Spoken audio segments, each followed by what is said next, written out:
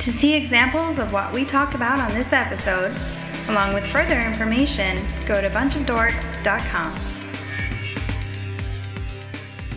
Welcome, everyone, to Two Dimension Podcast, the comic book podcast with no direction.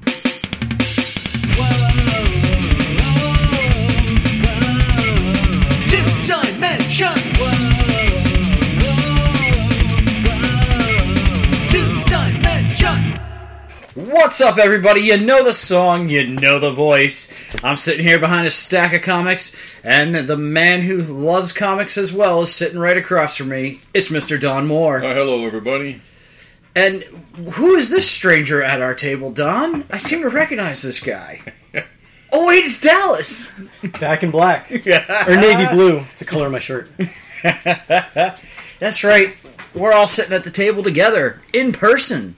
Damn. What's up, guys? I know it happens like once or twice a year. I know. So, man, we just had a crazy thing happen right before the show. Dallas goes out to his car to grab his water, and there's a box sitting on my front porch. And my favorite part is it's a box that says it's from Lowe's. Well, Yeah. It says Lowe's on the box. I'm like, did you order something from Lowe's? And it looks like, Yeah. no. Yeah. So you bring it in and open it. Yeah, total confusion. I bring it in and open it, and hello, it's the Kickstarter delivery from Crit. That's right, I got all 6 issues, baby, with a stack of artwork, and even cooler, I've got Spectre's After Death Energy Drink, limited edition. Yeah. Yeah, like a whole case of it. Yeah. So I'm sure everybody's going, now wait a minute, weren't you supposed to be behaving with Kickstarter? That's the first thing I said. Okay, so this is something I funded before I was put on limitation, shall we say, before I had to rein in my spending. But yep, here it is. It's here. I can't wait to try it. We've got one of the energy drinks in the fridge and one in the freezer cooling off, so we're going to give those a try a little bit later in the show. So, hell yeah, dude. This is awesome. I can't wait to read these in person. I've already read them in digital. Of course, we know Crit is absolutely awesome. Homebrewed heroes, totally cool artwork, design, characters, storylines, just totally fun. But now I got them in person, baby. Yeah. I know, it's pretty great. And we're surrounded by just like piles and piles of comics, and I love that you get this big box like a minute before we start the show. Yeah. I know. And just some more. I know, right? It's like, we've got all these comics stacked up over here, and we're like, oh, well, here's a giant box with even more comics. No such thing as too many comics. I don't know. I'm kind of at that point right now, considering I have that massive amount of storage, and I have a long box sitting over there, and now I have to figure out where I'm putting all these. I've purged. When I say this, I never thought that would happen, but I've purged my collection 3 times. First time I did it was when I was newly married, and we were moving constantly, and I got rid of more than half of my collection. Yeah. Saying that, I remember I took it to the store. There's a friend of mine, and his comment was, "There's a lot of garbage in here." Well, it wasn't garbage to me, but I knew what he meant. It was just stuff he couldn't turn around and sell quite well. Yeah. But, of course, I bought a lot of that stuff back at dollar boxes. Yeah, it always comes back to you, I think. Especially the stuff that you miss, because I've done 1 or 2 purges in my life as well, and you always kind of regret it, even if it's years down the road. You think, there was some great runs in there, some great books. Yeah. And then you'd go back and try and regain that collection by going to dollar boxes and just going and looking at back issues and finding them.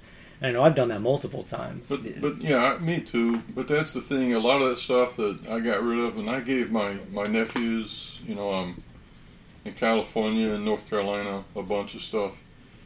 A lot of stuff I don't regret, but I mean, I liked them, but I just didn't really want to keep them all the time.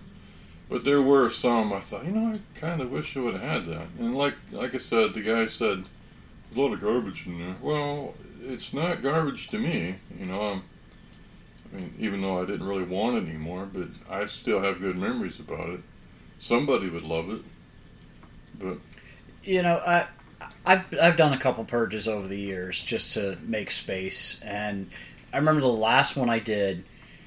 I took 2 short boxes up to the shop, and I brought them in. I was like, "Hey, anything you guys are interested in here, let me know. I'm going to go wander around the store, and of course, come back." And Steve's like, "Yeah, got a lot of good reading," which is like code for there is nothing worth anything in these boxes. Yeah, but it's one time I was at the dollar boxes, and it was a nice way of saying it.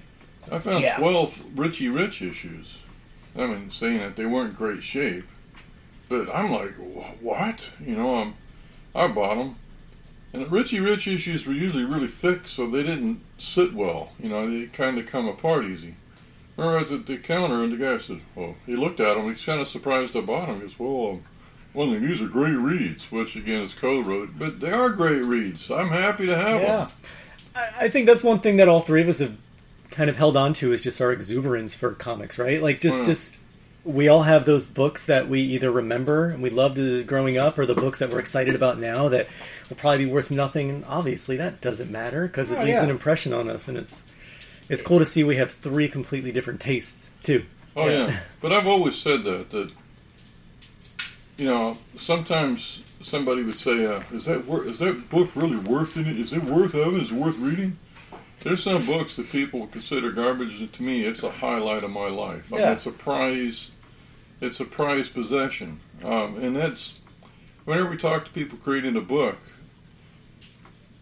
Sometimes they may not sell. Maybe it doesn't pick up the way they want it, but there is somebody on the planet that's going to get that, and it's going to be a key point to their life. Absolutely. Well, case in point, I brought a book for Rook to read that he probably hasn't read in a few decades. It's an old Teenage Ninja Turtle book from Mirage Studios called Return to New York, and it was from maybe like 1989. And so I brought these for him to reread, and I hadn't read them in decades either. And going back, this holds a very special place in my heart. And going back and rereading it, it doesn't hold up nearly as well as I remember, but that's okay because it was that place and time, our age. It's like a core comic book memory. Yeah, and I have memories of my life surrounding reading that comic, right? And I think we have a lot of that with our old books. Oh yeah, you probably have that with some old Richie Rich books too, or similar books. Yeah, there's a cartoon group on Facebook, old cartoons you may have forgotten. And there's a bunch that, when I was like 4 years old, I used to watch. And people come on and talk about what garbage it is. Well, when you're 4 years old, it's magic. Yeah. And I found some of these on. There's a cartoon I only saw when I was 4 in Lawton, Oklahoma. And it's called Spunky and Tadpole. And it was about a bear and a little boy. And they had a hot air balloon. And nobody's ever heard of it. I try to remember the thing. What I remember the most about it was the bear would be in the balloon going, "Tadpole!" I'd see that all the time. I liked it. Anyway, I found some on YouTube. Really, really bad quality. I mean, I guess somebody tried to salvage it on an ancient VHS tape or something. Right. But I think I watched about 12 episodes. At one point, somebody came in the room and says, "What is this? What are you watching?" Well, like I said, 4-year-old Don just jumped out of my body and was watching this. Heck yeah, man. I remember with great fondness. Yep. There was a cartoon in the 80s, back when Rook and I were really young, that had a very short run. And these days it's easy to find. And you find out a lot of people knew about it. But at the time, it was really hard to get a hold of, called The Pirates of Dark Water. Oh my God. It was on, yes, I feel like that was like either a Saturday or a Sunday morning show. It showed up once a week. And in my mind, I'd be waiting all week for it. And finally the episode would air, and 9 times out of 10 it would be a repeat. I feel like there were, I only remember there being like 4 or 5 episodes of this show, and there were probably more, right? But so my memory as a kid was that, like, it was so hard to find the time to finally sit down and watch an episode, and usually it was a repeat. And then once it stopped airing, you couldn't find it anywhere for a very long time. Now I'm sure you can find it on YouTube, and you can look it up and find everything about it, right? But growing up for decades, it was like one of those shows where I thought no one else had heard of it, no one knew about it. because it was so short-lived. Okay, that was a beloved show, but like you said, I think it was on a Sunday time slot, Sunday morning. And I saw a few. I thought it was awesome because back then there was nothing like it. It was more like a comic book, Conan the Barbarian series.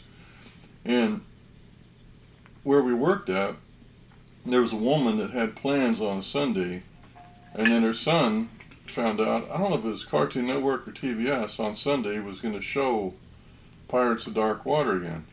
And the son was excited about the plans on Sunday, was asking if they could stop because he wanted to watch it. And he was a little kid. But I guess they'd shown it somewhere before, and she remembered it with great fondness. Again, that shows up on that cartoon site I was telling you about. I don't know how many episodes were done.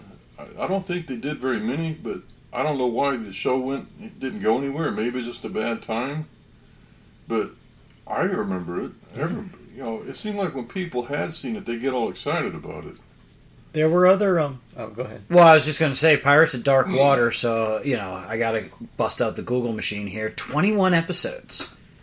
Okay, which is normal of all the Hanna-Barbera stuff. It actually had episodes. 2 seasons. Yeah, it actually had 2 seasons, but you're right, I can only remember, 5 episodes. A small handful. I remember watching the same episodes over and over again, but the show was so good. It was unique. Yeah. It was a unique show. One thing about, they say 2 seasons, Hanna-Barbera did a bunch of stuff like Space Ghost, the Herculoids, and what they do, in the Fantastic Four cartoon, the one from 1967, which is one of my absolute favorites, they ran it for 2 seasons, but they only did 1 season. They just repeat. It's rare for a cartoon series to get a second season.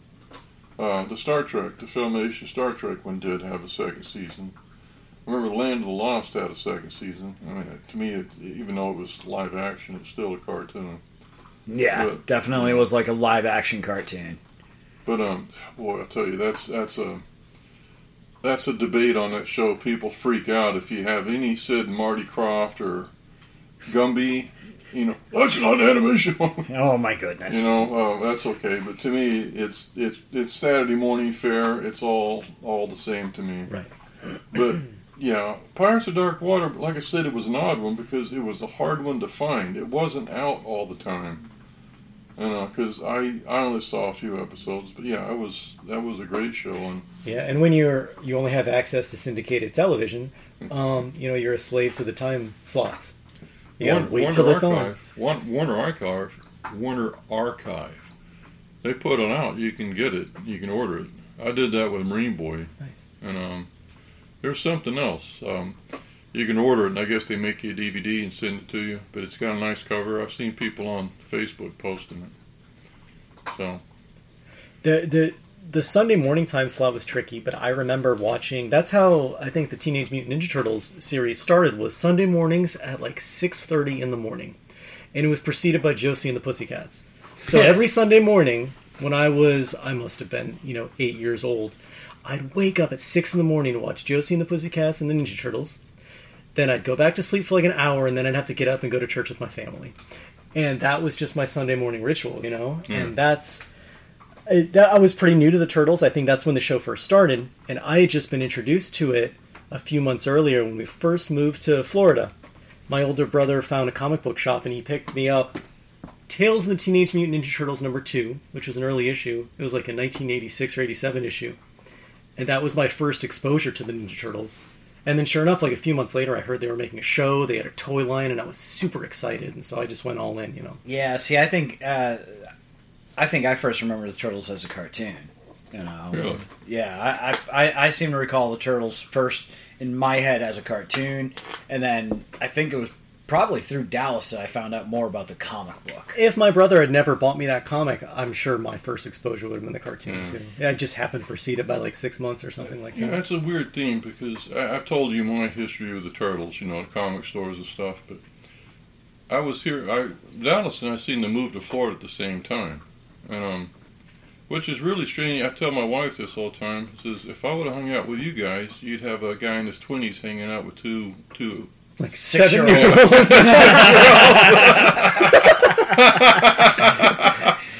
It's not No. strange at You're this not- point in our life, No. but it would have No. been then. You're not that much older. You're not 20 years older than us, you know? Yeah, I am 20 years older Yeah, than you are. he is, bro. I am. I'm 15, absolutely 20 yeah. years older than you guys. But the Ninja Turtles, it worked. Everybody at work, especially back then, were wanting to be artists. Everybody painted. Everybody drew. You know, people wrote screenplays. And one guy that I did the comics with, he was saying, he read like Robert Crumb comics, you know, that kind of underground comics. And he heard Comics with an some. X. Yeah, he heard something about the Ninja Turtles. This is for the cartoon, and that's I've seen the thing. Anyway, the Comics Journal had an article about them, and I lent it to him, read. But it was surprising because they said they were going to make they got a marketing guy to come in, a promotions guy, and they said that they were going to do the cartoon. And it says, you're going to see lunchboxes, action figures. It had this list of like 100 everything. different things. Yeah. And they said they're hoping they're expecting it to do really well in China because turtles are considered good luck in China. And I'm thinking, you know, again, I didn't see anything about the turtles appealing to me. Well, I thought that was just seeing the title, I thought, God, that's so stupid, you know? And, you know, I don't pick trends.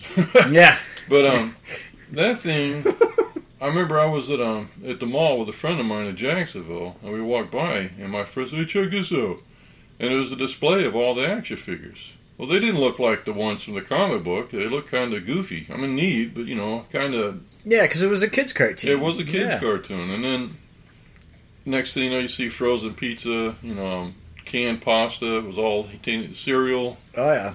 And it was absolutely, it permeated society. And massively huge. You know, when I'm seeing all this stuff, I have a Teenage Mutant Ninja Turtle Lego minifigure keychain I bought at the Lego store in Orlando because I liked how it looked. It has a shell on the back of it. I thought, that's kind of neat. So it makes me happy. So even though I completely lambast the Turtles every chance I get, I have one.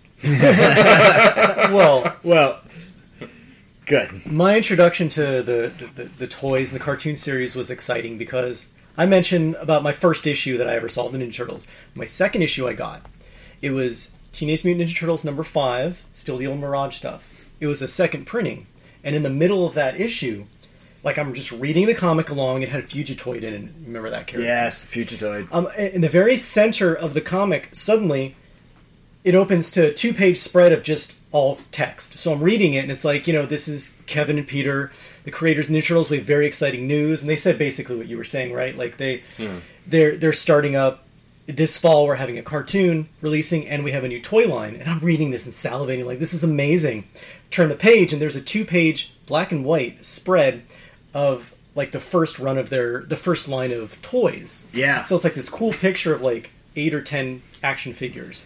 And I must have looked at that 2-page spread for hours, you know, over the next couple of months. I'd read that comic and just stare at those and think, I cannot wait till these come out. Yep. Like, it was amazing. Yeah. And then, shortly after the cartoon was released, and I was, like I said, I was all in. Yeah. I know you were too. We had tons of them as kids. Tons. Yeah. You know? I mean, I remember, like, you know, if you didn't have something, I did, and I didn't have something, you did. I mean, it was nuts. Do you remember at least the first run on the toys? Their arms, for me, would break off at the elbow. Oh, They'd, yeah. like, come off, right? And you'd have to push them back in. Yep, And pop them I back couldn't. in. I'd have to ask my mom to do it every time. Yeah. And that happened. That was like a problem I always had. And I always have to ask my mom or my older brothers to put the arm back in. And I always think of that now whenever my daughter brings me a toy. Daddy, can you fix this? Oh. It always reminds me Yeah. of those old Ninja Turtle arms that would always break off. Man. Yeah, it's funny you say that because I had a G.I. Joe. G.I. Joes used to be those really, Barbie-sized dolls. And I was too little to have one. And basically the G.I. Joe was completely naked in my mom's flower bed in Texas, you know. And, but I pulled Just it out. living his best life.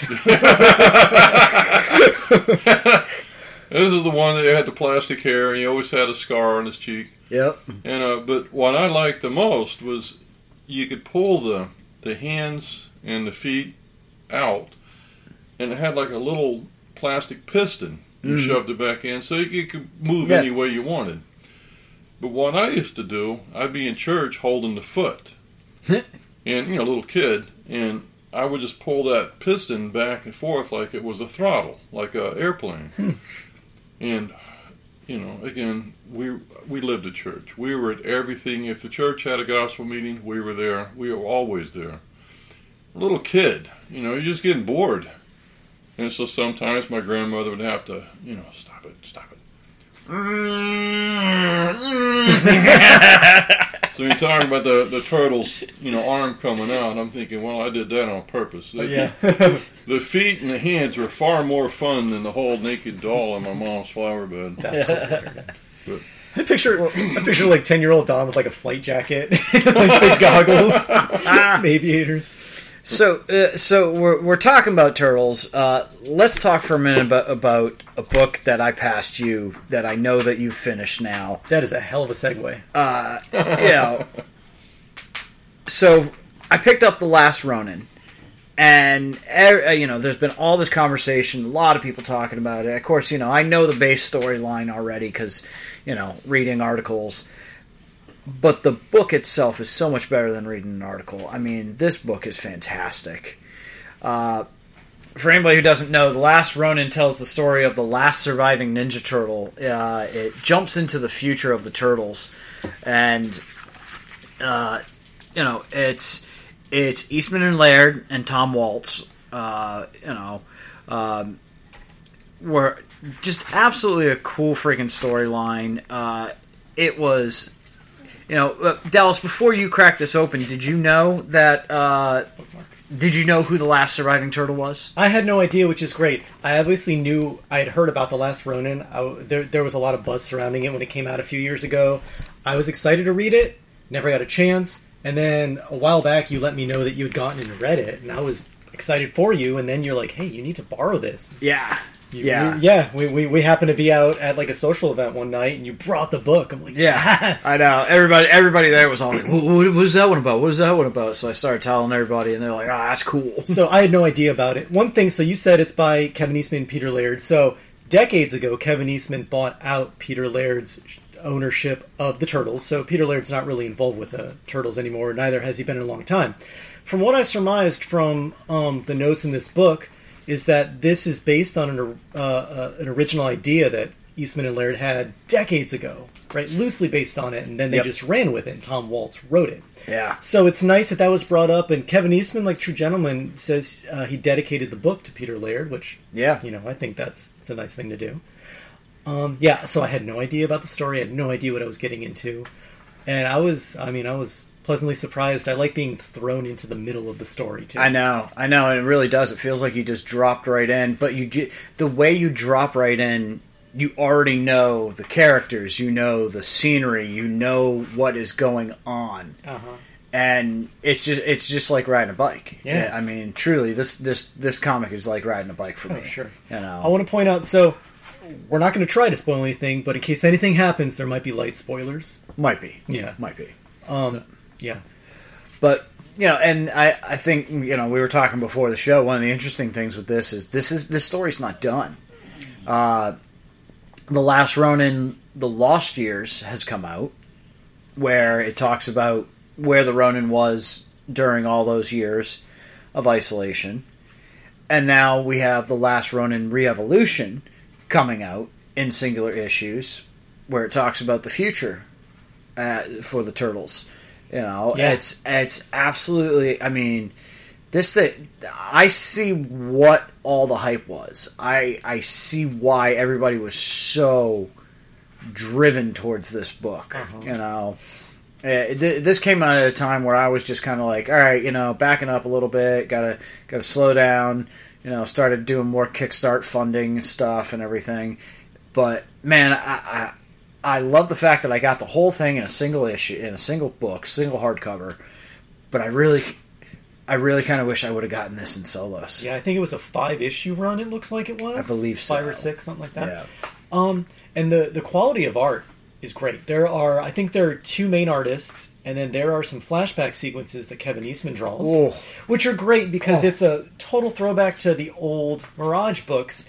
and it even has that kind of almost sepia tone coloring Yeah. to it, right? Yeah. I love that. The flashback sequence to the old school art style of Turtles is Took me back. it's some of my favorite pages. Uh-huh. You know, I mean, don't get me wrong, like all the art in this book is fantastic, but those easily, as soon as I turned the page and found one of those, I was like, oh yes, this is fantastic. This is old school. And not all the flashback sequences are by Eastman. There are other ones that are by different artists, but even those, like the coloring is a little faded to make it look like it's something that's happened in the past. And personally, I loved the flashback sequences in this story because not only did they really put the pieces together and flesh out the stories. Yeah, that's one of the pages right there. Don just came across one. I mean, but it really fleshes it out. And then, look at those pages, and then look at these pages from Return to New York, from the old stuff. Yeah, you know, it's so much fun to see that. You know, so I have to admit, I don't think I've ever read any of the IDW Ninja Turtle stuff. So I didn't know what I was getting into. I read the old Mirage books, obviously. I read the first, 30, 40 issues or so of those, and that's kind of my only exposure to the old Ninja Turtle comics. So coming into here and having this like high quality art, full color, I wasn't used to, and it's great. It's good seeing them like that, but it still has really that grittiness. Even a lot of the word balloons, like the Ninja Turtles when they're talking, they have those kind of jagged word balloons that really stick out because that's how all the old balloons were in the old issues. Yeah, probably is. I mean, it's you can see the jaggedness, the way that the word balloons are done, the artwork. The shredders. Yeah. Yep. Also, a lot of the old stuff. I loved the old Mirage books. For the stories were good. They were a little thin, but I guess that wasn't the point of the books, right? I mean, this one is pretty dense. My point was The Last Ronin has a pretty thick, dense storyline to it, and there's a lot of moving parts. It does, and The Last Ronin has a lot to deal with coming back like this, coming back from New York. All of his brothers are dead. His master is dead, and the Foot have taken over New York. So he's got a lot on his mind. Yeah, that was a lot. I didn't expect any of that. And once again, you're kind of just thrown in the middle of the story of all this happening. So you're quickly putting the pieces together. Yeah, and when it starts to reintroduce some core characters, it's super exciting. Oh yeah, every time I'd see a new character that I recognize, I'm like, oh my goodness, this person, that person. Mm-hmm. Yeah, it kept you guessing the whole time, which is a good thing, and it kept you kind of wanting more and expecting more. Like, I can't wait to see who the next guest appearance is, as it were, I know. Or how these pieces are going to go together. And it was pretty riveting. Yeah, it was very well written, very well drawn. Definitely highly recommend. I'm going to be getting my hands on The Lost Years here real soon. I can't wait to read that. I can't wait to read Rook's copy. No, but I do recommend The Last Ronin if anyone's, a big Ninja Turtles fan or the Ninja Turtle comics fan. In the end's a bit of a tearjerker without giving anything away. I have to admit, I thought it was a tearjerker as well. Just some words from a guy that doesn't like the Turtles. It's a slick package, and the artwork, these guys weren't saying enough about it. The artwork is second to none. I'm looking at it thinking, man, this is... I hate to say this, if it wasn't about the Turtles, I probably would have enjoyed it more. But I mean, I can't stress. Well, it's just the old fuddy-duddy. But the artwork is just right up there with the best. I love all the machinery. They make a world it makes me think of a lot of stuff I read in heavy metal in the 70s and early 80s. And it also makes me think of John Byrne and Chris Claremont's Days of Future Past with the X-Men. Yeah. And that's actually a good comparison. That's a fantastic comparison. But, and of all things, the turtle, The Last Ronin, actually looks really natural in this world. So even though I'm saying if the turtles weren't in it, I would probably read it. But I'm kind of surprised Kevin Eastman didn't draw it. I know I saw the flashbacks, and I knew that looked like the old Turtle style, but I'm just curious. why he didn't draw the whole thing himself. And now this is no knock against him whatsoever. The art in there, it looks it's not as precise and as clean as his older art was. So it's just the possibility he's just either out of practice. Maybe he was born in the late 50s, I think. Not that that's old, but maybe his eyes are going. Maybe he has any sort of issues, and I could be way off on that. I think he's my age, dude. You know. I don't know. The stuff that Eastman drew in here, I really enjoy it, and it works. The change in art from the present day art to like the flashback art that Eastman draws to the not so distant past art work done in here. I think it works for the idea of the story, the concept. Yeah. Especially when you get into like where the Ronin starts talking about what happened to him and how he went wandering. Yeah. It's almost like a look into his mind, where like the old stuff was like very much in like it feels like this is how the turtles see the world in this black and white, and then the color shows how the world is. I think that's a good point. And Eastman's stuff, when you look at that, it does remind you of like the old Mirage books. And I think you're right. You hit the nail on the head. That's kind of the point. Well, when I'm seeing this, I look at the Kevin Eastman pages. I'm not hating them. No, I love them. I mean, it's a nice. When I go to the comic store, the woman that ran the store would always say to me, "Well, a lot of people reading The Last Ronin." Well, below zero interest to me, but I hear people talk about it all the time. A friend of mine, Britt, I talk about a show, he bought it. A lot of people online are talking about it. And I look at it, I can see why. That's a great package. The compositions, everything, the color, the lettering, everything is just second to none. And I do like how the flashbacks, and I mean, I'm just thumbing through the thing while you're talking, but I did see the last part, and it touched me. And I don't care, but it really touched me. I'm sitting in the car pickup line waiting to get my daughter, reading those last couple pages and like tearing up. I'm like, oh boy. Well, yeah, oh boy. Yeah. Well, if you're invested in the characters and stuff, it would get you. And I wasn't expecting that. Yeah. And I'm saying this, I'm just surface reading. I'm not really reading all the text, so.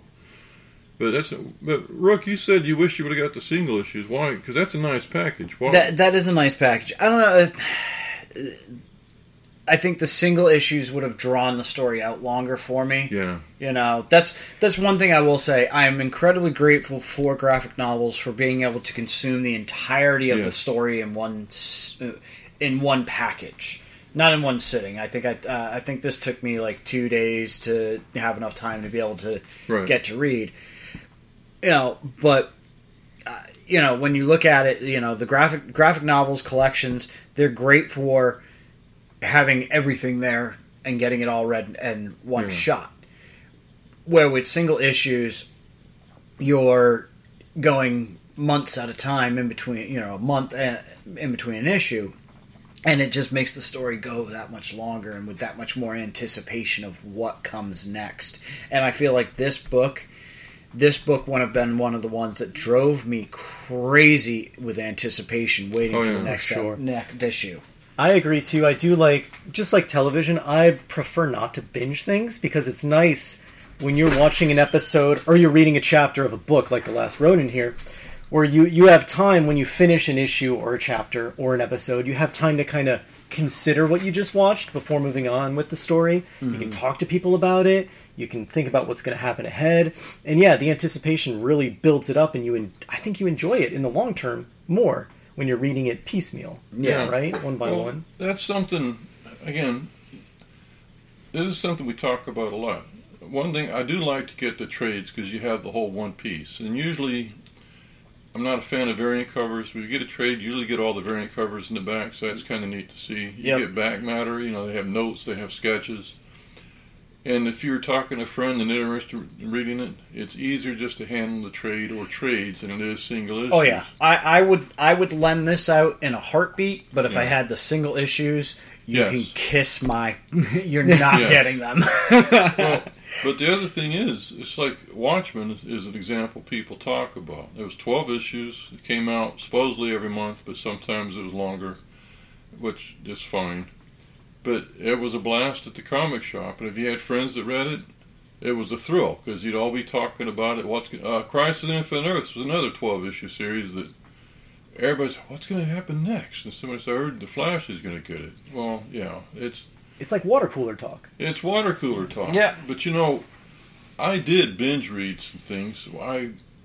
Everybody that listens to the show knows I love Walt Simonson's Thor. It's one of my favorite comics. Yeah. But yeah, I'm not a big shot. But I went overseas on the ship when that was going on. So I think I had maybe, 6, 7 issues. Went overseas. And I remember I found one issue in Australia, and I thought, that's when they introduced that Malkalith, that elf, I can't say his name right, the dark elf. Malekith. I thought, what's going on here? Who is this? And then I didn't see any more issues. Then I go back home, and all of a sudden, the store saved me. I had like 9 issues, and I binge read them. And I remember I was telling a couple of friends of mine from college about it. And I said, yeah, what I guess it was just unheard of for them because you read it every month. And I said, well, I was reading, Walt Simonson's Thor. Oh, they were just going on. It was a thrill. So when people can binge read things now, it's a different animal, but it can be wonderful too. And when you binge watch shows, which everybody's doing now, but it is kind of nice just to watch one episode and then let it stew. Yeah. Well, you used Watchmen as an example. My first experience or exposure with Watchmen was the trade paperback. Yeah. So I didn't get the chance because when it came out, I was a little too young, I think, to understand that story. Right. So I read all 12 issues as one entity, and that book in particular, that one works really well as one long story. But I'm sure it's great if I were to read it, issue by issue. Well, see, my brother doesn't really read comics. He read them when he was younger. He did buy the Watchmen trade, and because a lot of people in the orchestra have read it and talk about it, so he wanted to get it. And he was still reading it when he came over to my house one time, and I was surprised. It was genius how they put it out because they basically just took the 12 issues and put them in. So after each issue, you have the back matter, which goes along with the story. And it's okay. I was thinking that they just have the whole story and all the back matter in the back. So you could read it the same way, but it was meant for long form. But the thing was, I didn't know anything about Watchmen when I got the first issue. I'm in L.A. I went to the comic store.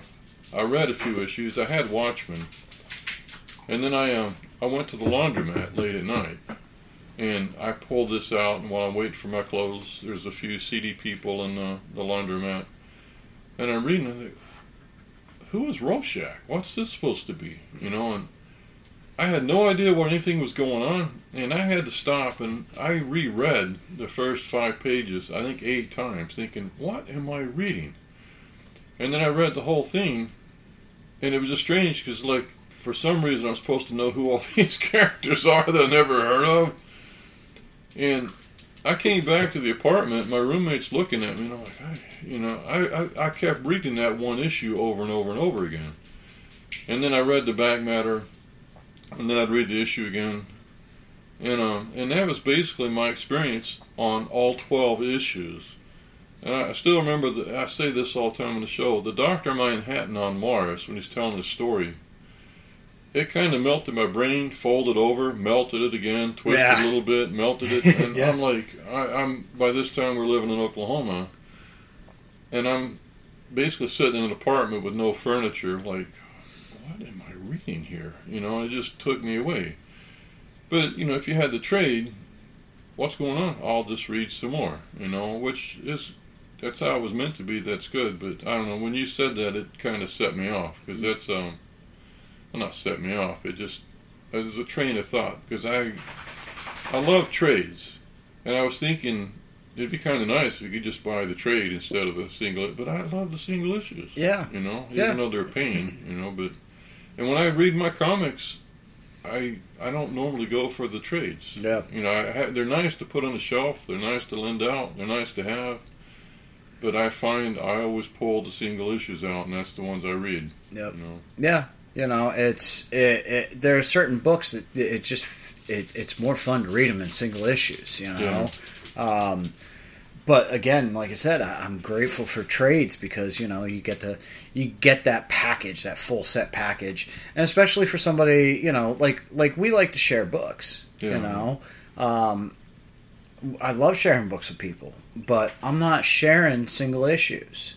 I'm just not, because some of those are I don't know why. It's like I feel like those are easier to lose than this big fat hardback in front of me.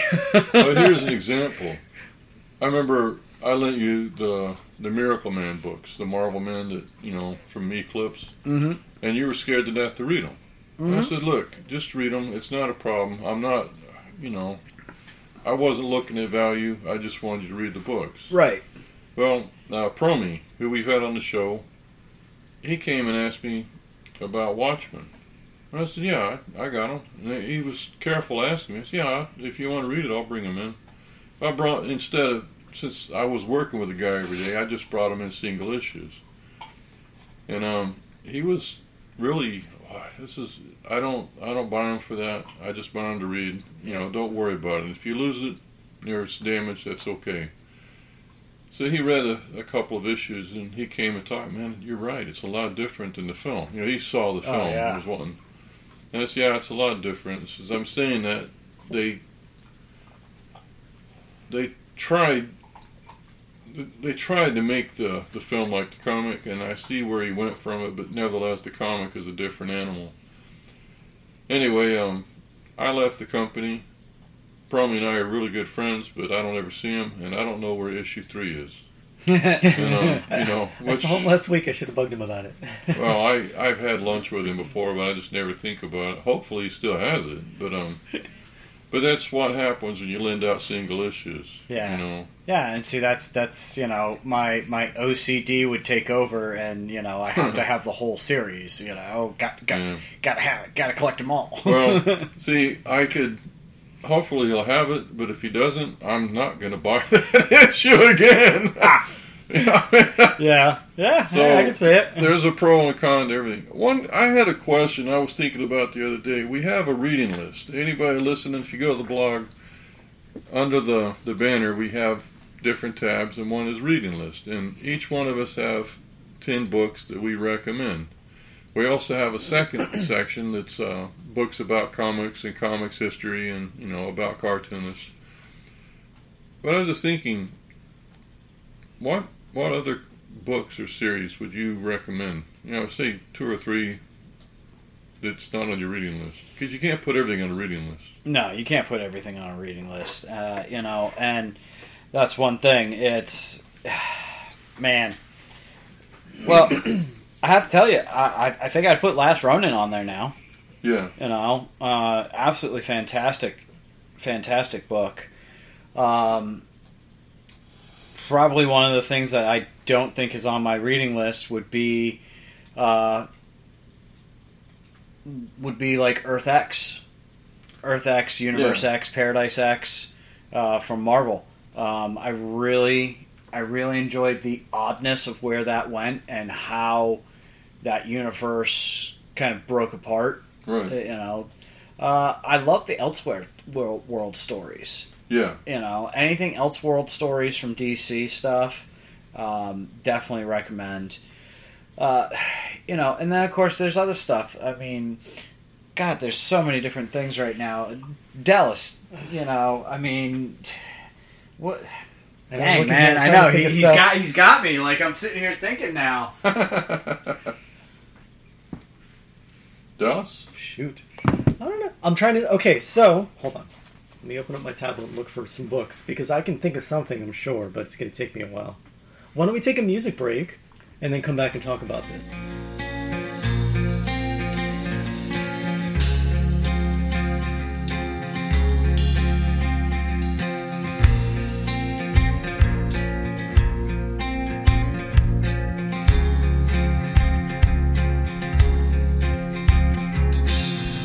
was wrong all along, but the blue, blue sky changed my mind. That ship sailed long ago with the green, green grass between my toes.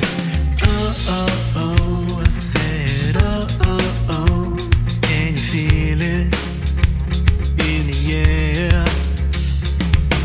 Oh, oh, oh, and I said, oh, oh, oh, can you feel it somewhere out there?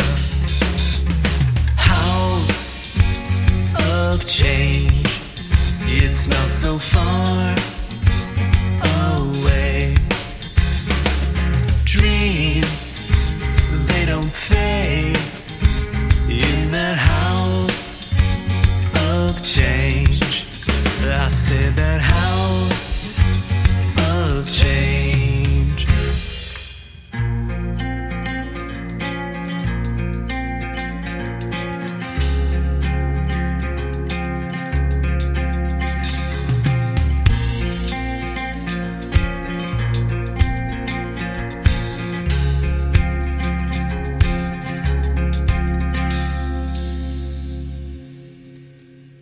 Fill up that boat, fill it up to overflow, and you will not drown, you will not drown. Take control, grab the wheel and take control, you will not drown, you will not drown. Oh, oh, oh, oh, oh, oh, can you feel it in the air? Oh, oh, I said it, oh, oh, oh, can you feel it somewhere out there? House of change is not so far away. Dreams, they don't fade in that house of change. I said that house of change.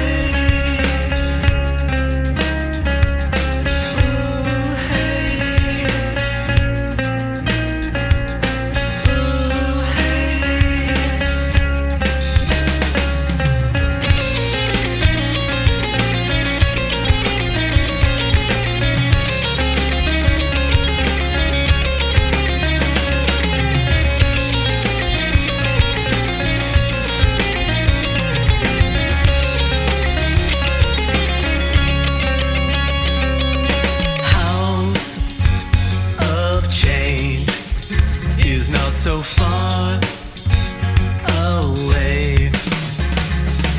Dreams, they don't fade in that house of change. I say that house of change. You can hear our most recent 20 episodes on iTunes. If you would like to hear our older episodes, you can find them on our blog. Just go to bunchofdorks.com and click on the Cyclops.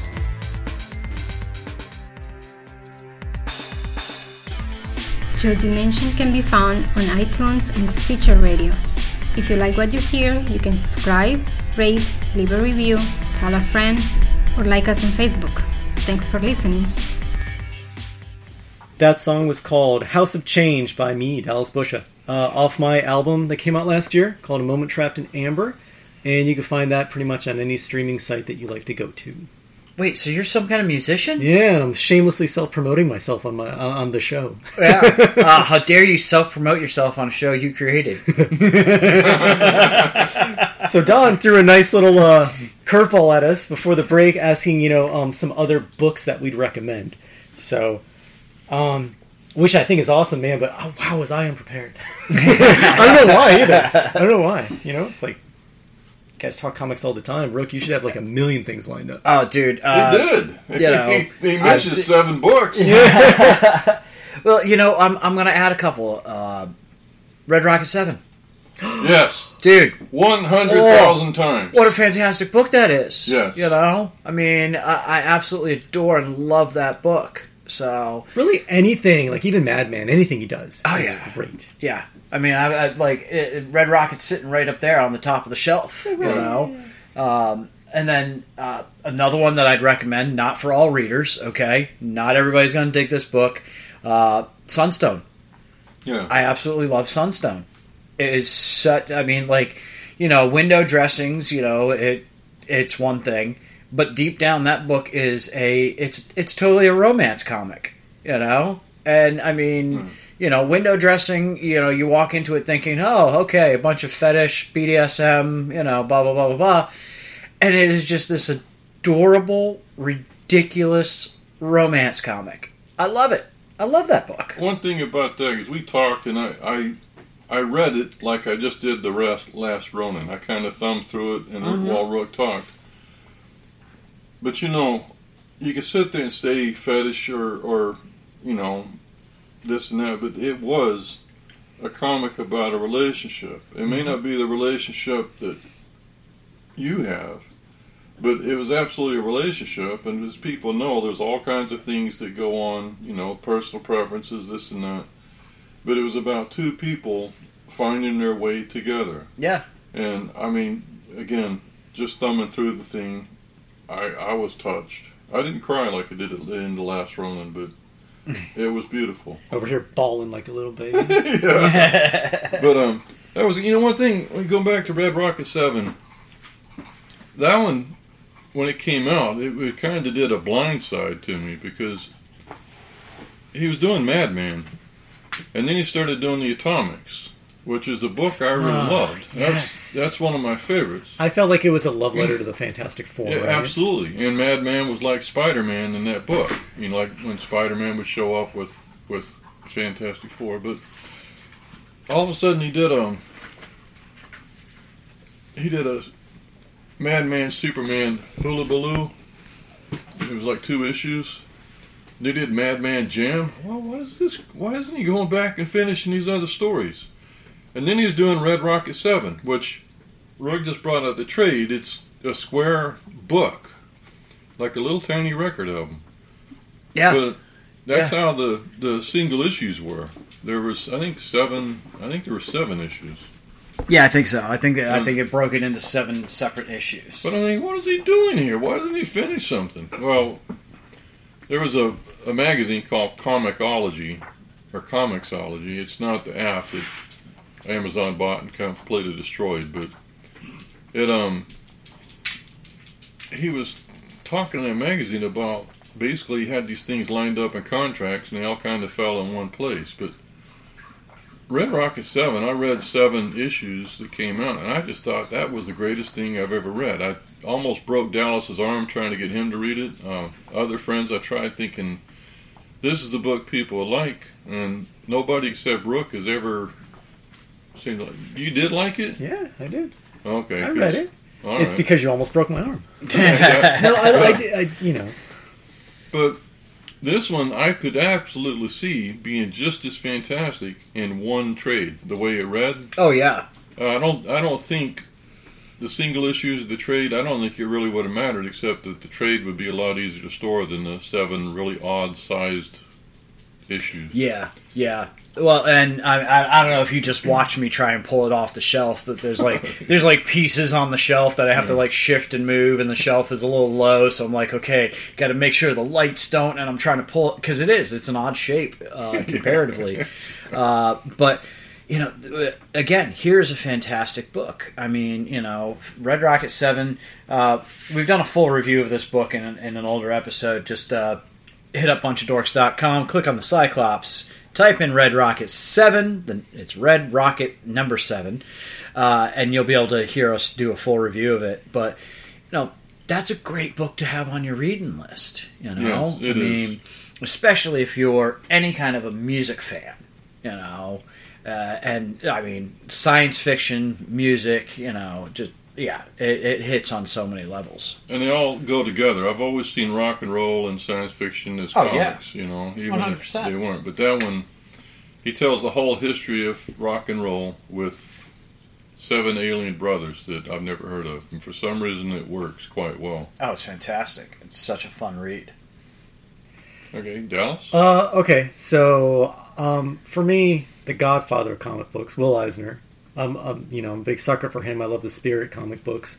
But A Contract with God, probably one of his first graphic novels. I think maybe his first graphic novel. I think it was the first. Yeah, was just amazing. And I would highly recommend that to anybody that loves comic books or just loves to read something that's super important in the medium, right? None of us knew this until that Will Eisner book that Bob Andelman wrote came out. But Will Eisner's wife had a daughter, and she died. Really?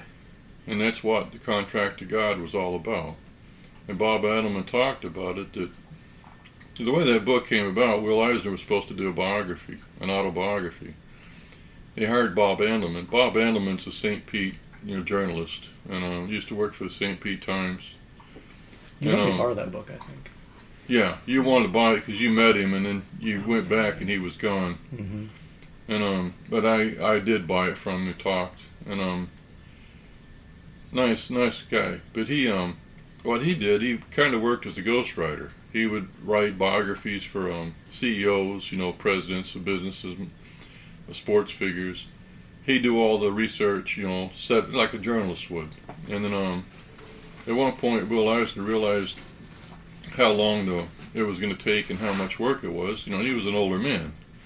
And he says, I can't do it. And Bob Andelman said, Will, I've been working on this for 6 months. We got a lot of work. And he says, well, he just, but he looked at him and said, well, you could do it. Oh, but that's not how I work. He goes, yeah, but you could do it. I'm here. I could give you all the information. You've already done 6 months worth of work. So that's where the book came from.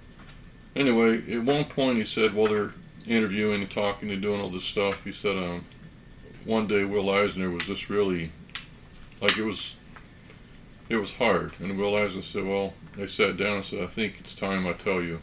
And he told him about the daughter. And nothing was ever the same when they lost her. I hope I'll never know that, but that's just got to be devastating.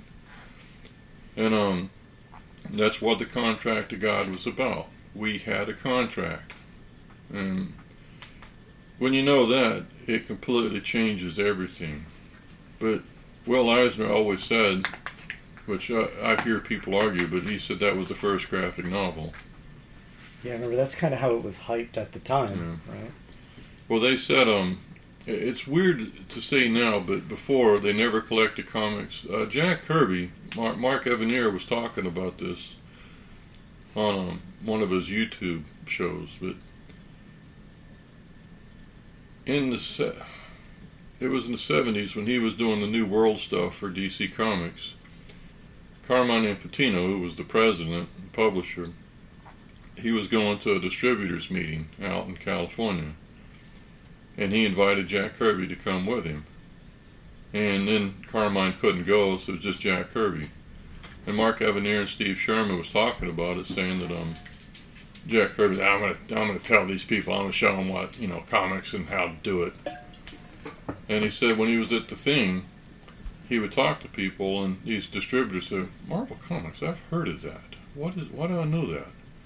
And they're just kind of dismissive. And they said when they went to pick Jack Kirby up and bring him, he was completely changed. He was like just degraded, dejected, when he realized that how people looked at comics, and Jack Kirby always saw people collecting them in hardback volumes of stuff, and people thought he was insane. It'd be like taking classified ads from the newspaper and putting them in encyclopedia volumes is what people were looking at.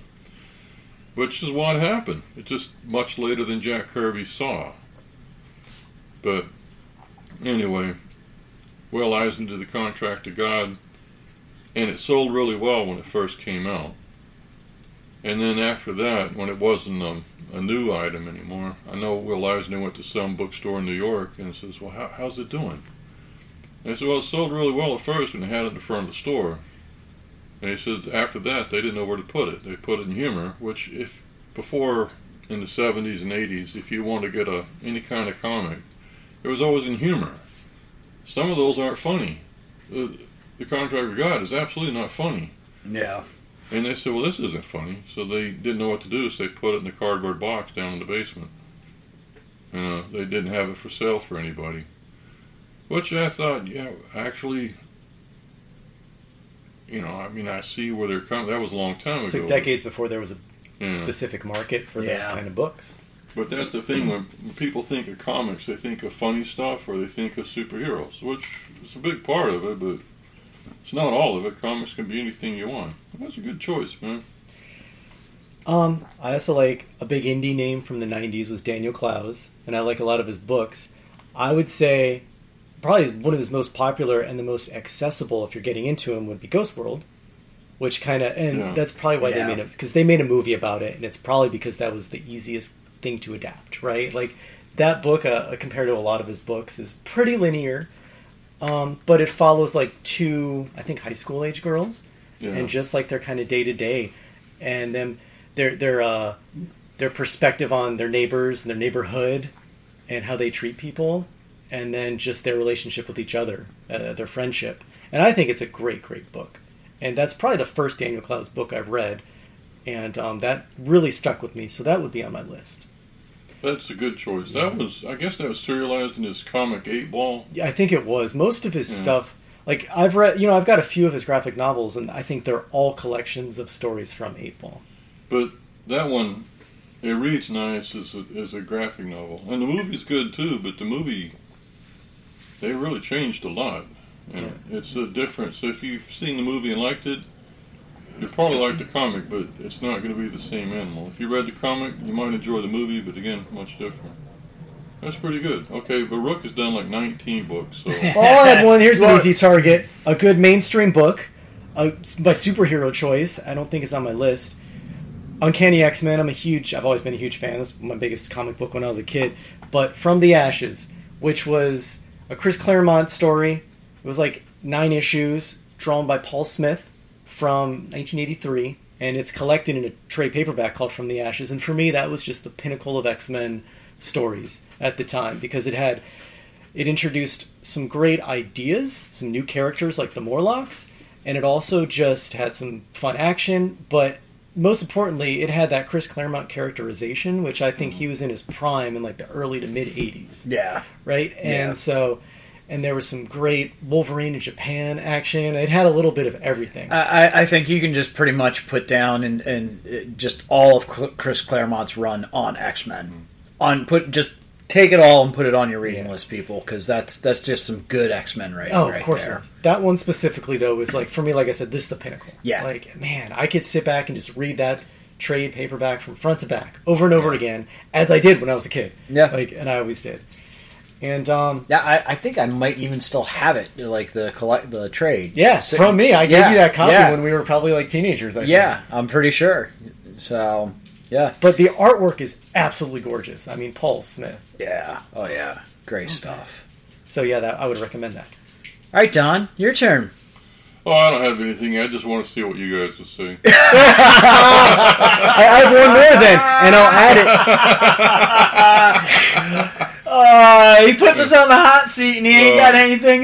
So come on, man. Let me add one, a comic series that Don would and probably has recommended, Usagi Yojimbo. Yeah. But I'm going to go with the very first 5 issues of his original run, which was, I think it was called Samurai. And it was basically Usagi's origin and him growing up with his master and having his first, basically becoming a Ronin because he was... he was a samurai to Mifune. I don't remember the name of the lord. Yeah. I think that's anyway, those first 5 issues, which was collected in a trade, and that's another one I had as a kid around the same time as From the Ashes, and I would read it front to back. Yep. And I know Rook read it as well.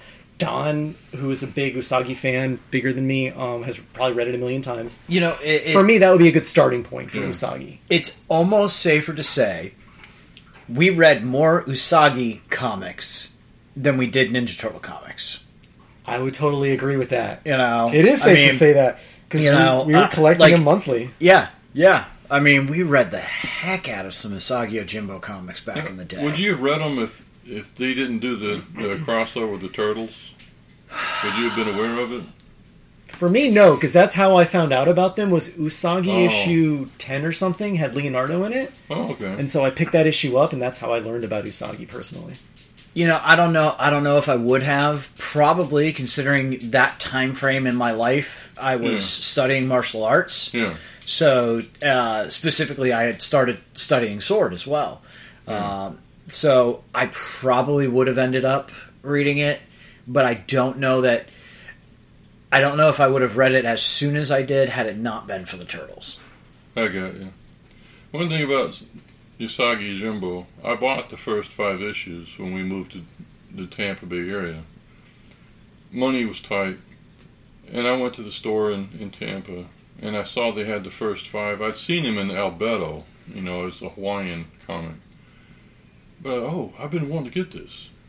This is back when comics, I think, were 75 cents, the mainstream comics. Usagi Yojimbo was $2. And I bought the first 5 issues, and I remember I was the registered guy, so it was $10. And I was kind of taken aback. I know Myrna was, and I wouldn't expect it to be that much. Well, I didn't mind because I wanted to get it. What I didn't like was that it was only half the issue, and the other half was another new cartoonist. They always changed. Yeah. And I hate to say this, they were all pretty bad. I don't mean to be mean, but they weren't good. And so I didn't buy anymore because I didn't want to spend $2 on something that I'd hate half of it. Yeah. And it was later on when he started doing the whole issues, I thought, well, this is sweet. But when I started getting the trades,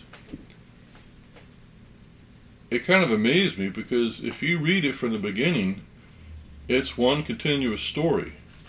And I'd seen some of these characters later on that's from the beginning. I didn't realize they started like this, but it's a consistent story all the way through. But on my reading list, I have Usagi Yojimbo Grass Cutter. And that one is monumental. It's all good.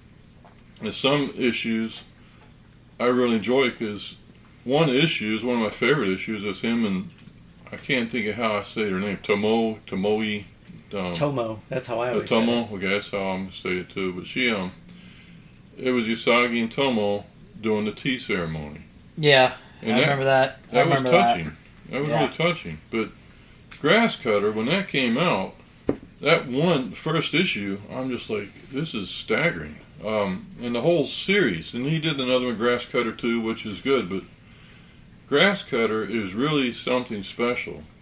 But yeah, the first 5 issues, it introduces it, it's quite nice. That's a really good choice. That's where I learned so much about Japanese culture because Stan Sakai was Japanese and he implemented so much and he had so much knowledge of feudal Japan and the culture and society then. And it was just, that book, Usagi, was oozing with all of that. Right. Yeah, that's good. All right, with mine. One of my favorite comics, and I found this by accident. I was at a store back in the 80s. Everybody knows I love Cosmic Odyssey. Now, this was a mainstream book. That one, I'm going to list this on the... It was 4 issues of DC Comics. It tied in Jack Kirby's Fourth World, the New Gods, and all that stuff with the Justice League of America. It was 4 square-bound issues. I think that is just absolutely some of the best. It was drawn by Mike Mignola. It was written by Jim Starlin. And that's what made me a Mike Mignola fan. And it's on a trade. I don't know. Even now, I still feel like it just brings back the thrill every time I read this thing. But the one I'm adding to the list, well, I'm going to add that one too. But that one was well known. A lot of people read it. But one I didn't know Mike Mignola had done was Fafnir and the Grey Mouser, the Fritz Leiber work. Mm. It was just like Cosmic Odyssey. It was 4 square-bound issues. It was from Epic Comics, the Marvel imprint. But I hadn't heard anything about it. I just went to the comic store one day, and the first issue was there. I ripped it off the shelf as fast as I could. Howard Chaykin wrote it. Mike Mignola drew it. Al Williamson inked it. And I thought, this is something else. There was four books. Usually the books told 2 stories each, and they were adapted from the Fritz Leiber novels. And I just thought, I couldn't wait to get the next one. And when you open it up, he'd have spot illustrations on the inside cover of like an ancient city with a balloon over it or something. It just was neat. Secondary characters, characters just walking around. It looked like watching the 10 Commandments movie, from the old 40s movie. There was just so much in it. I thought, this is incredible. Come to find out, Howard Chaykin asked Mike Mignola, because he did so many character sketches and designs. He goes, "Are you making a movie?" And Mike Mignola got upset, not at Chaykin, but at Epic, because they didn't promote it or anything. They just, it was just there. I remember my friend Brett, I was talking to him, he's down in Dallas, and when I told him, he goes, "Is that good?" "Yeah, it's great." But it just seemed like it was under the radar. And I know Mike Mignola got upset that Marvel never put it in the trade. And I thought, that's so bizarre. Well, they did put it in the trade. It's nice, but I highly, highly recommend it. I pulled it out and read it. The Cosmic Odyssey and Fafner and the Grey Mouser. I learned of Fafner and the Grey Mouser, of all things, in the Emma Peel white jumpsuit Wonder Woman comic in the early 70s, which I didn't really like, but they were in it. Mm-hmm. And then DC put out a comic called Sword and Sorcery that Howard Chaykin drew. That's early Howard Chaykin work. I collected them. So, I knew who they were, but that one, it's just second to none. I've always highly recommended it, and it's one of those really under-the-radar books. And another one would be, and this most people know this, was Darwin Cook's New Frontier. Absolutely love it. And so that'd be my 3. They didn't make my list, but I think they're well worth reading, and people should know about them. 2 other books that were on my list, and I took them off, was Terminal City, the complete collection. Terminal City was, I think, 12 issues, maybe not that many, from DC's Vertigo, written by Dean Motter, who created Mr. X with Paul Ravoche, and it was drawn by Michael Lark. And then they did a second series, which I think was, I don't know, it wasn't as many, like maybe 6, 9 issues, called Aerial Graffiti. Anyway, you get it in a really nice trade. Absolutely. Just, like I said, I had it on my reading list, and then I bumped it. So, guys, if you follow my Instagram, I posted back during the holidays that I was at a get-together, and somebody brought out a box because they knew I was the person to talk to. And inside the box is these. Oh. A bunch of old Previews magazines. Oh my goodness. Dude, these are hilarious. Like, they're all from, like, the 90s, 94, 95, 96. But, like, they still even have, like, the original promo pages, like, card pages and everything like that inside of them. I mean, this is, like, nostalgia, walking down memory lane going through these. Oh, sure. It is wild. Because, it's great because you see all these old books that we were reading, and it's indicative of the time. It's got all the comics that were coming out that month. It had like a 2-sentence explaining what the issue was and then the price of it. Yep. And card inserts too. Yeah. Yeah. The guy left everything in there. All the card inserts, everything. I mean, look, here's the Marvel's Masterpiece card with multiple pieces on the same card. So some of these are probably worth something, right? Some of these can be worth something, which is wild. He actually handed me the box and asked me if, when I get some time after the new year, to sit down and price these out for him. Get an idea of what some of them could be worth. And he's pretty confident that he has the Previews issue where Spawn was previewed on the cover. Yeah. Yeah, and that one's supposedly worth some good chunk of money. But it's wild to think, like, these preview comics, these were... collectors are still looking for these. They want them for their collection. I didn't know that. Yeah, it's so wild to think that, because, I mean, I used to buy these and, rip my way through them and then toss them out, so... Yeah. I mean, I never thought to keep any of these. Yeah, same here. You bought them then? Well, I would buy them, yeah. Once in a while at the store. Every couple of months or so, I'd buy one. But, it's not like I said, it's not like I kept them. This dude kept them all. I mean, just every single one of them. What we're talking about is Previews magazine. And these things were square bound, and a lot of them are as thick as a phone book for a small town. They remind me of like a Sears catalog. Yeah, it's like a Sears catalog. Some people may be too young to even know what a Sears catalog is, but nevertheless, these were in color, black and white, but they had color. And like I said, what Rook's talking about, they had card inserts, which were something. The first time I ever heard of Previews was a really good comic store in Tampa, and they had a subscription service. I just went and bought the books every week, but this one guy working there was telling me, if you subscribe, some of the stores, there was one store in Largo that they had a subscription service, and I was going to do it when I moved out here, but it was so complicated. It's like playing 3-card Monte when you're downtown. If the moon was full on the second Tuesday of the third week of the fourth month of the year, that kind of stuff, and you had to do this many books to get this and this, and so forget it. And but he said that basically you got, 15% off? He said if you subscribe to Previews. Really? And when he was talking, I just said, you really sold me on, it sells itself, he said. So I subscribed. I never got Previews. But I'm glad, because I didn't really want them. But I'd see them in the store and thumb through them. And another store I went to that was down on my side of the bay, he would have old issues, and you want them? I'd take them home and look through them.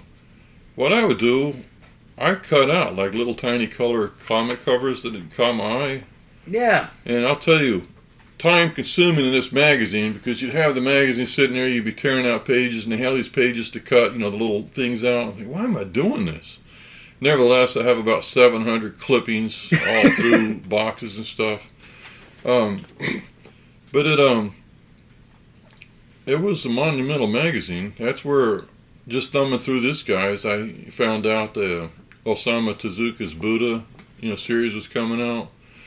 There was a bunch of stuff you learned about. If you didn't get in Previews, you were dead. You were just completely dead in the water. And every time you hear about creators, it's a big thing if they get into Previews. And if Previews won't carry them, that's basically a death knell. I don't know about now, but... It was just perfect exposure, because the internet wasn't what it was. Yeah. Or was not what it is. It was... Actually, this might be pre-internet. This before is it was pre-internet, to the dude. public, 1994. Right? This is before we were all online. This was 92. It's so funny because even this, like right now, the backside of this is the Marvel's preview. So it was done. The way that Previews was done, for anybody who hasn't seen it, is it was a cover on one side, and then you flip it over, and there's a cover on the other side. And Marvel took over the opposite side cover for a while, and it would just be the Marvel preview stuff. Yeah, this would be where everybody found out about the books coming out, and your first exposure to new books. Yeah. New titles. I mean, new titles, new games, new merch, cards, shirts. One of these had, like, bomber jackets with, like, different comic book character designs on them. There's one that I just saw that was previewing a bunch of second edition Dungeons and Dragons books. That was what we played when we were young. Was the second edition? Yeah, second edition, dude. And that's where we started. I mean, it's just so nuts to like look through these and like remember like this was how the information was gathered. This is how you found out. And then you'd sit and have conversations with people at the shop and be like, hey, did you see this in previews? No, I missed that. But did you see this? No, I didn't. You know, because I mean, it's a big book. Yeah, these got to be 300-400 pages. These books. Oh, easily. Time machines. Easily. Oh yeah, here we go. Here's a bunch of like Ren and Stimpy T-shirts and merchandise, coffee mugs. Yeah, I remember they had toys in them. Yeah, I see that. Yeah, there's toys in here, all kinds of different stuff. I mean, it's so funny to think that this was it. But Previews is still around. Yeah. When I started going to Wilson's Book World, when I read the subscription requirements, basically it said go through Previews. I had to do that every time. I'm not going to do that. Yeah. And then the owner said, "Oh no, we do it. You just write down the books you want. We'll look them up." Which is how every comic store. So I just had a list and wrote down the titles I wanted, and they were really good about it. But all I was thinking was, especially that time in my life, I didn't have time to go through Previews. A lot of stuff. Yeah. And half the time I probably wouldn't find what I wanted anyway. But yeah, I don't know if the magazine they still putting out a magazine. Yeah, they're still putting this out. Like the physical paper magazine though. Yeah, wow. Yeah. Last time I was in a shop, they had a copy of Previews, current copy of Previews, sitting right there. For a while, I would pick it up every once in a while, and the Marvel preview section was a whole different leaflet inside the book. Like you just separate it out entirely. So wow. Nope. That when Holly her senior year, she wrote a paper on the comics and basically the Wortham hearings. She was the one to talk about Bill Gaines, on amphetamines and freaking out and destroyed everything. But we were at a comic store and they had Previews, and she asked if she could get an old issue. She was using it for her paper. And the guy had several of them up there, but he says, "No, I use these for reference and ordering." I mean, even though he had several, he didn't throw them away. He had them, but he used them for ordering books. Yeah.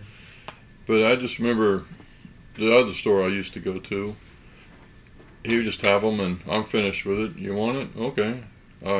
Yeah. So. Yeah, it's wild. I mean, to think these things were worth money, and I was just like tossing them out. Well, not all of them, and that's the thing. You could probably save a bunch. Maybe just a few are worth something. Not everything's gold. No, not everything's gold. Definitely not. There are some of these that are worth less than the cover price that's on them. But I was pretty shocked to find out that there are some that are actually got some decent value to them. I'm cataloging these right now, trying to price them all out for him and see what he's got, what he might be able to kick over on eBay or something like that to sell. And then from there, he says he's got at least 2 more boxes of them. I'm like, oh man, okay, all right, let's do this.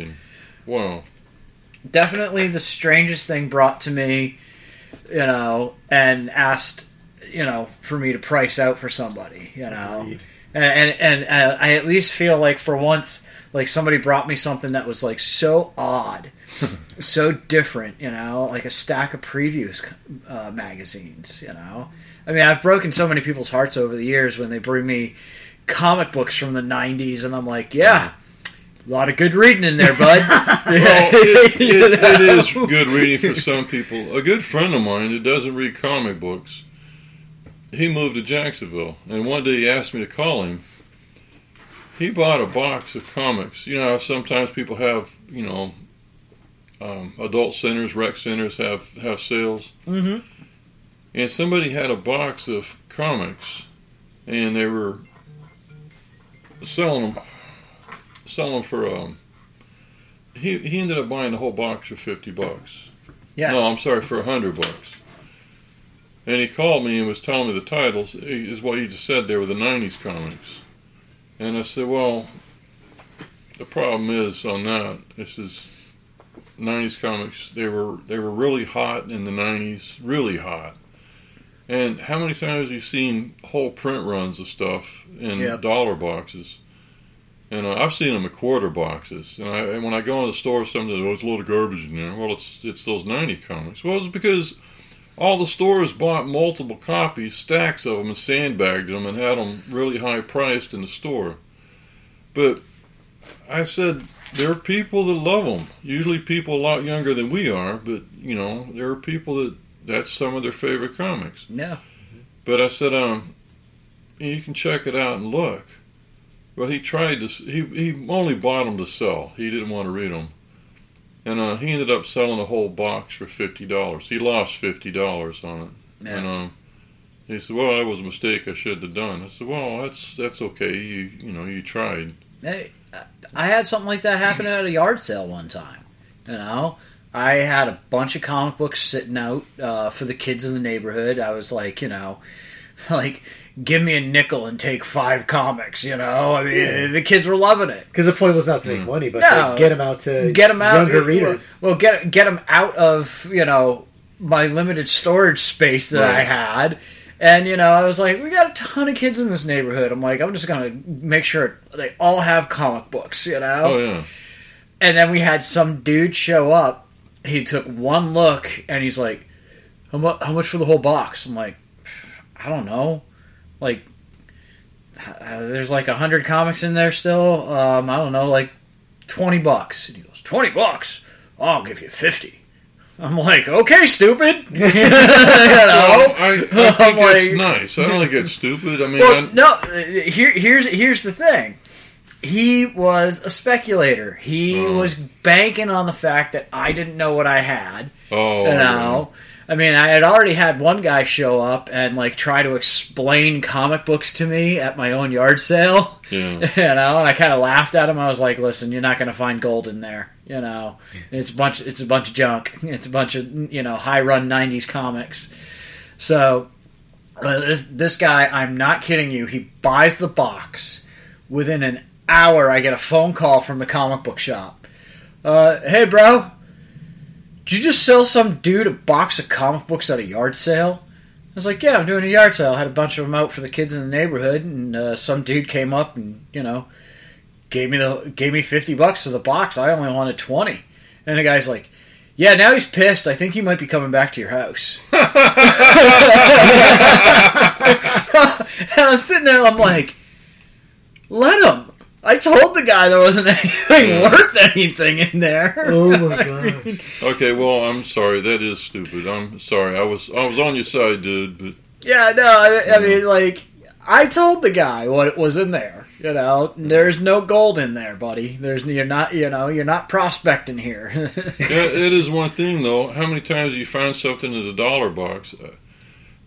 I find series in the dollar boxes that I didn't know of, but I'm happy to get them. Yep. But I'm missing one issue on it. Yeah. And then you look it up online, and they're like $15, $20, $30 an issue. Yeah. And I found 3 of the issues in the dollar box. Yep. And they're in good shape. But it's not once in a while, it's all the time. So basically, if you go online trying to find something, a lot of money.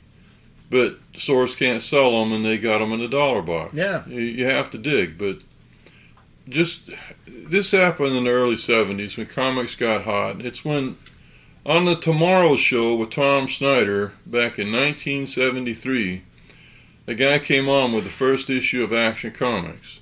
And my aunt was talking to me about it because I was an oddball because I was really heavily into comics. And she goes, and he had it in a plastic bag, which I had never heard of at the time.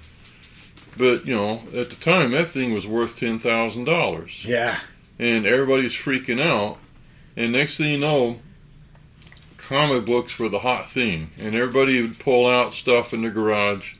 Supposedly, everybody that walked the planet Earth had the first issue of Action Comics. And they got rid of it. Yep. But comic books were worth a lot of money all of a sudden. And they really weren't. Some of them were. That particular issue, I remember my dad, years ago, getting into a conversation with me about what I was spending my money on, and I was a kid. I was probably 16, and he's like, you're spending all this money on comic books, and and I'm like, well, yeah. I mean, some of these could be worth something at some point. And he's like, well, how much can a comic really be? And I was like, well, the first appearance of Superman's worth, blah, blah, blah. And he's like, what? It's like, yeah. So I pulled it up in, the guide, and I showed him the picture of the cover of the comic, how much it was valued at, because it had just been found in, inside of some dude's wall when he was doing a remodel on his house. Somebody just stuck it in there like insulation. And this guy was remodeling, and he sold the dang thing, and it was not in great condition. But he sold it for $1 million. Well, as a matter of fact, the one they found in the wall, it was in better condition, but somebody got excited and ripped it out of their hand. They got in a fight and it damaged the comic. Oh. And it's still sold for an astronomical amount of money. Yeah. But it was in better shape until somebody got overexcited. And the best part of that conversation was my dad looking at that image. I think I had that when I was a kid. I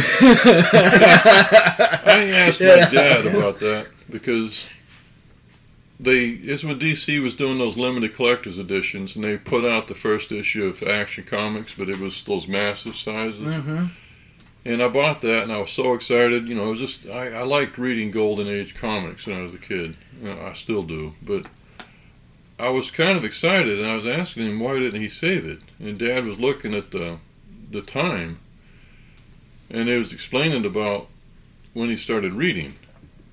And he said this book came out about 6 or 7 years before he could read it. So he wouldn't have it. Oh, okay. And but everybody else besides my dad probably had a copy of the issue. Yeah. It's what it sounds like. But, and that's the other issue was, I say this all the time, guys were following the price guys and talk about what was valuable and what wasn't. And some of the guys at the time, Joe Kubert's Tarzan, the DC Tarzan, was hot. Yeah. And they kept saying, well, that's the books you need to get is The Shadow. The first 4 issues Michael Kaluta drew. Joe Kubert's Tarzan. Well, how many issues of Tarzan have you found in the dollar box? They're not worth anything. I even looked up online. I bought a couple of those old issues, and they're like $1. They're not much. Like I said, I bought, what was it? The first appearance of Wolverine, Hulk 181. Yeah. I bought that at the store. The Hulk, it was a popular comic, but it wasn't considered a key collector's comic. And some goes, it's Herb Trimpe, he sucks, which I'm not going to argue with.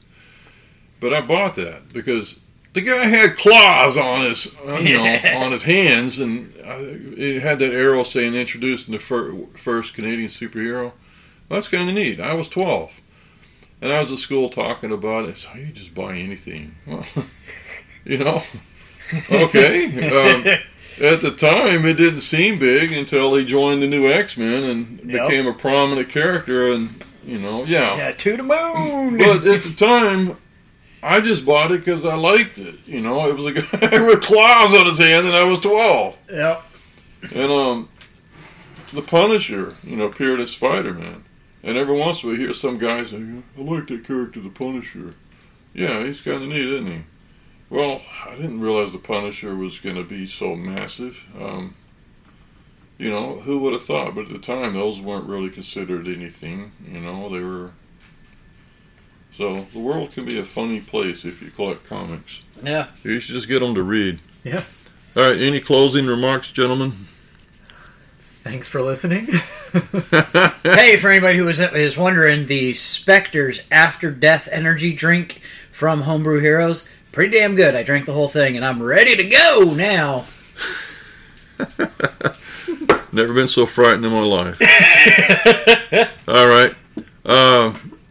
Anyway, everybody, thank you for listening. Everything we talked about you can find on bunchofdorks.com. And I'm just going to leave it there. I'm not going to talk about the other stuff. You've heard the other episodes before, hopefully. So thanks for listening. In the meantime, read more comics! If you would like to be part of the show, draw a fake comic book cover and we'll use it to promote our new episodes online. To check out examples of everything we talked about on this episode and past episodes, go to bunchofdorks.com and click on the Cyclops. If you'd like to promote your music, send us your MP3 and you can have a musical spotlight on the show. Plus, we'll add you to the link on our music page. We have 3 t-shirt designs. Find them on the sidebar of the blog. Listen to the show, wear the shirt.